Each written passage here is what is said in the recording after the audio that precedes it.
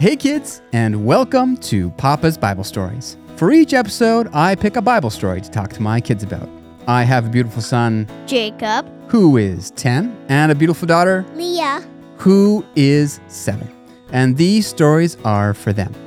But even though these stories are for my kids, Jacob, Leah, and I would love it if you decided to join us. So what do you say?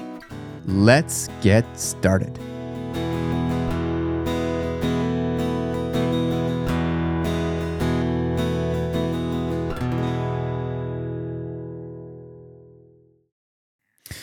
The Israelites were still camping just on the other side of the Jordan River.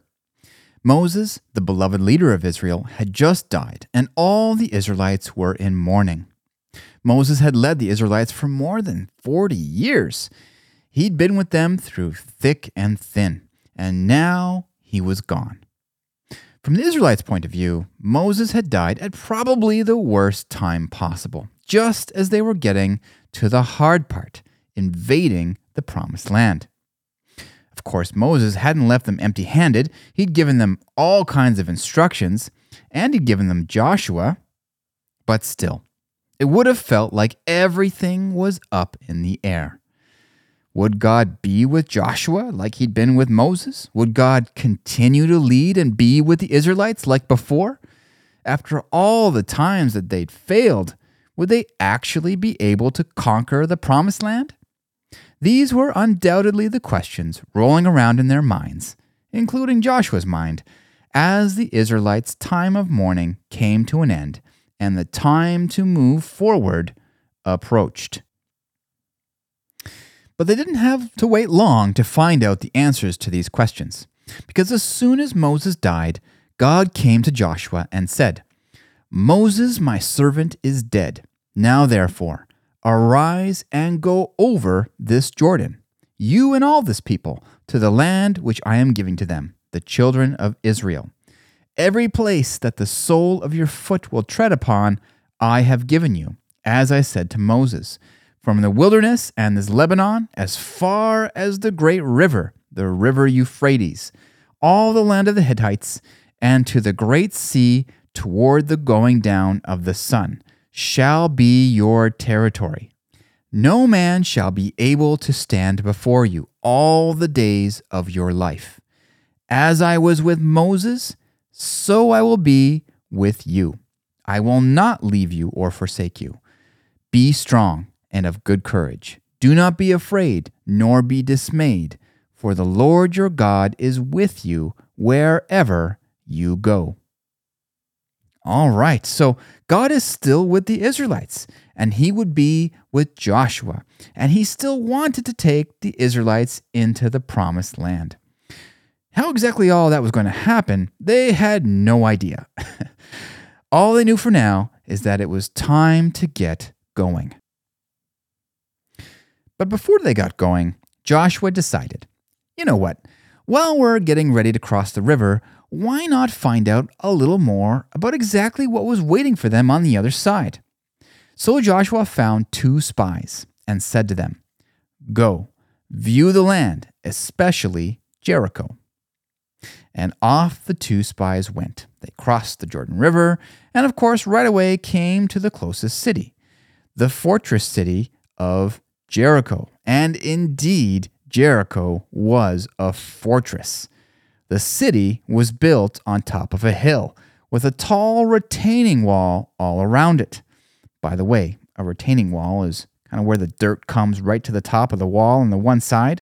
These walls usually keep dirt on the one side from washing away. On top of the retaining wall were huge brick walls. Now, we don't know exactly how tall these walls were, but they were tall enough that they had passageways and rooms inside that let the soldiers kind of move around to any part of the wall that they wanted to go. They were so big that some people even lived inside the walls. It must have been an impressive sight. And the 2 spies, well, they needed to find out more about the city so they could report back to Joshua. So, trying to be super sneaky, they carefully entered the city, undoubtedly doing their best to blend in and to not draw any attention. They were, after all, the invaders.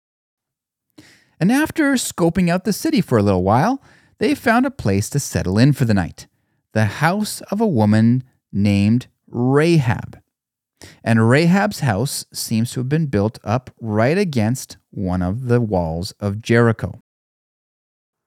Now, apparently, the two spies had done a super terrible job of being sneaky because the very same night, after the city gates had been shut for the night, some soldiers showed up at Rahab's door. And guess what the soldiers were looking for? You guessed it. They were looking for the two spies, yelling.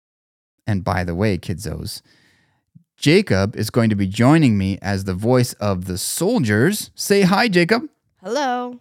And Leah is going to be joining me as the voice of Rahab. Say hello, Leah. Hello.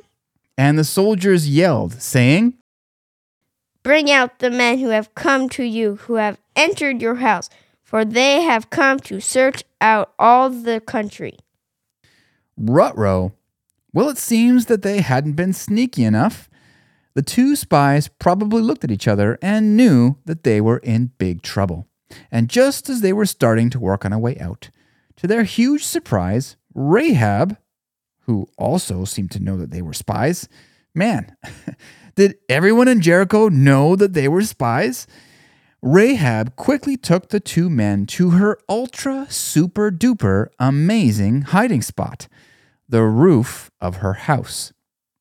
Now, like many roofs at the time, Rahab's roof wasn't made of shingles or metal sheets, but instead was made of stalks of flax. Stalks of flax kind of look like stalks of wheat or any other grain, and these stalks would be laid side by side on the roof. And in order to keep out the rain, there had to be a lot of stalks on the roof.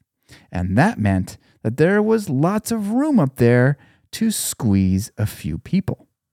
And after hiding the spies in her roof, Rahab quickly went to the door and said to the soldiers, Yes, the men came to me, but I did not know where they were from. And it happened as the gate was being shut, when it was dark, that the men went out. Where the men went, I do not know. Pursue them quickly, for you may overtake them. So basically, what Rahab was saying was, spies? I had no idea those men were spies. Well, they're not here anymore, but when the gate of the city was being shut, I saw them sneak out while no one was looking. And I have no idea where they were going, but hurry up and run after them and maybe you'll catch them.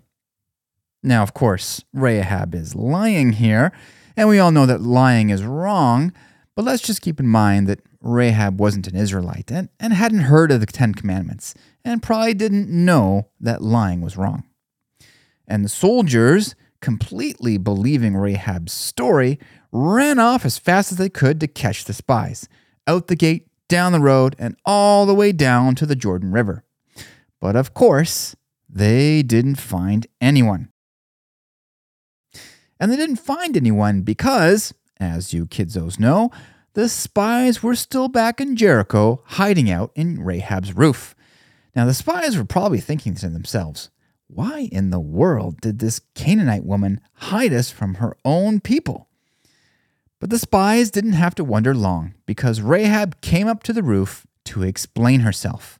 And Rahab said to the spies, I know that the Lord has given you the land, that the terror of you has fallen on us, and that all the inhabitants of the land are faint-hearted because of you. For we have heard how the Lord dried up the water of the Red Sea for you when you came out of Egypt, and what you did to the 2 kings of the Amorites, who were on the other side of the Jordan, Sihon and Og, whom you destroyed.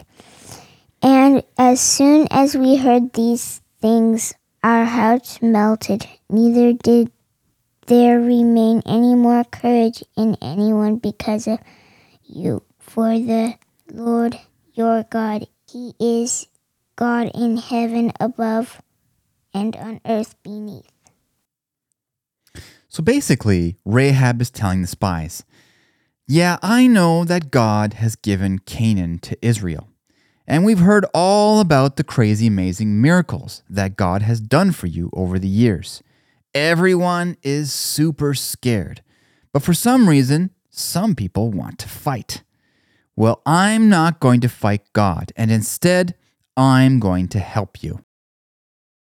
And Rahab also seemed to know that the rest of the Israelites would be making their way to Jericho soon. And when that happened, she understandably didn't want to die along with the rest of the stubborn people in Jericho who were fighting God. So before she showed the spies how to get out of Jericho, she said to them, Now therefore, I beg you, swear to me by the Lord, since I have shown you kindness, that you also will show kindness to my father's house, and give me a true token. And spare my father, my mother, my brothers, my sisters, and all that they have, and deliver our lives from death. So since Rahab had saved the spies' lives, she was asking them to spare her life and her family's lives when the Israelites eventually came to Jericho. And that seems fair, right, kidzos? So the spies answered her and said, Our lives for yours, if none of you tell this business of ours, and it shall be, when the Lord has given us the land, that we will deal kindly and truly with you. And with the agreement in place, Rahab showed them how to get out of the city. Now remember that Rahab's house was built right up against the city wall? Well, the part of the wall that her house was built up against happened to have a window to the outside.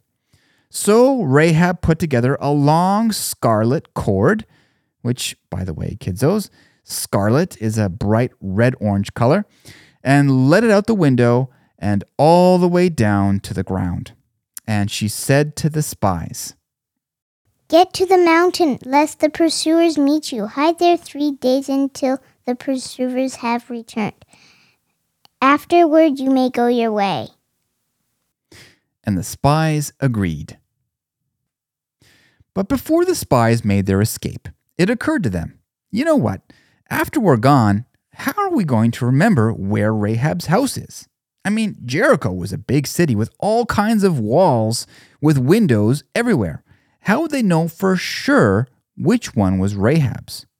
Or how would they know if Rahab and her family were even still alive by the time that they came back? Or even if they were alive, how would they make sure that both Rahab and all her family, wherever they all lived, would survive once the Israelite army entered the city? So the spies turned to Rahab and said, We will be blameless of this oath of yours which you have made us swear, unless, when we come into the land, you bind this line of scarlet cord in the window through which you let us down, and unless you bring your father, your mother, your brothers, and all your father's household into your own home. So it shall be that whoever goes outside the doors of your house into the street, his blood shall be on his own head, and we will be guiltless. And whoever is with you in the house, his blood shall be on our head, if a hand is laid on him. And if you tell this business of ours, then we will be free from your oath which you made us swear. And this all made sense. If Rahab and her family were to survive, then they all needed to be in the same place, and they needed to be easily known. And so Rahab responded and said, According to your words, so be it. And with everyone in agreement, out the window went the spies into the night, and Rahab left the scarlet cord in the window, waiting for the day that the Israelites would return. And the two spies did as Rahab had told them. They went to the mountains, waited 3 days, and then crossed the river again, and they safely made their way back to the Israelite camp. And right away, the spies went to Joshua to tell him all that had happened, that they'd gone to Jericho, that they'd been discovered, that they'd been saved by Rahab, and, most importantly, that they'd found out that everyone in Canaan was deathly scared of them. And they wrapped up their report by saying, "Truly the Lord has delivered all the land into our hands." Well, this was great news. Hopefully, the Canaanites being scared would mean that many of them would flee and escape. Because indeed, as we talked about in our last bonus episode, the Israelites were going to wipe out anyone who stayed behind to fight. And the more that the Canaanites were scared was the less killing that the Israelites would have to do. And as the Israelites continued their preparation to invade Canaan, I'm sure that Joshua couldn't help but think about just how different this was compared to the last time that they'd sent spies into the Promised Land, of which Joshua had been one of the spies. You kidsos remember, right? 10 of the 12 spies had been like, "There's no way that we can conquer Canaan." What a different story that it was this time. Everyone was on board. Everyone was ready. And it was time to move forward. All right, kidsos, that's it for this one. I hope you guys enjoyed the story. In the next episode, we will find out how the Israelites will cross the Jordan and how they would deal with their first big challenge, Jericho. But until then, to all the kids tuning in, I hope you have an awesome day. God be with you, and I hope we'll see you next time. Bye-bye.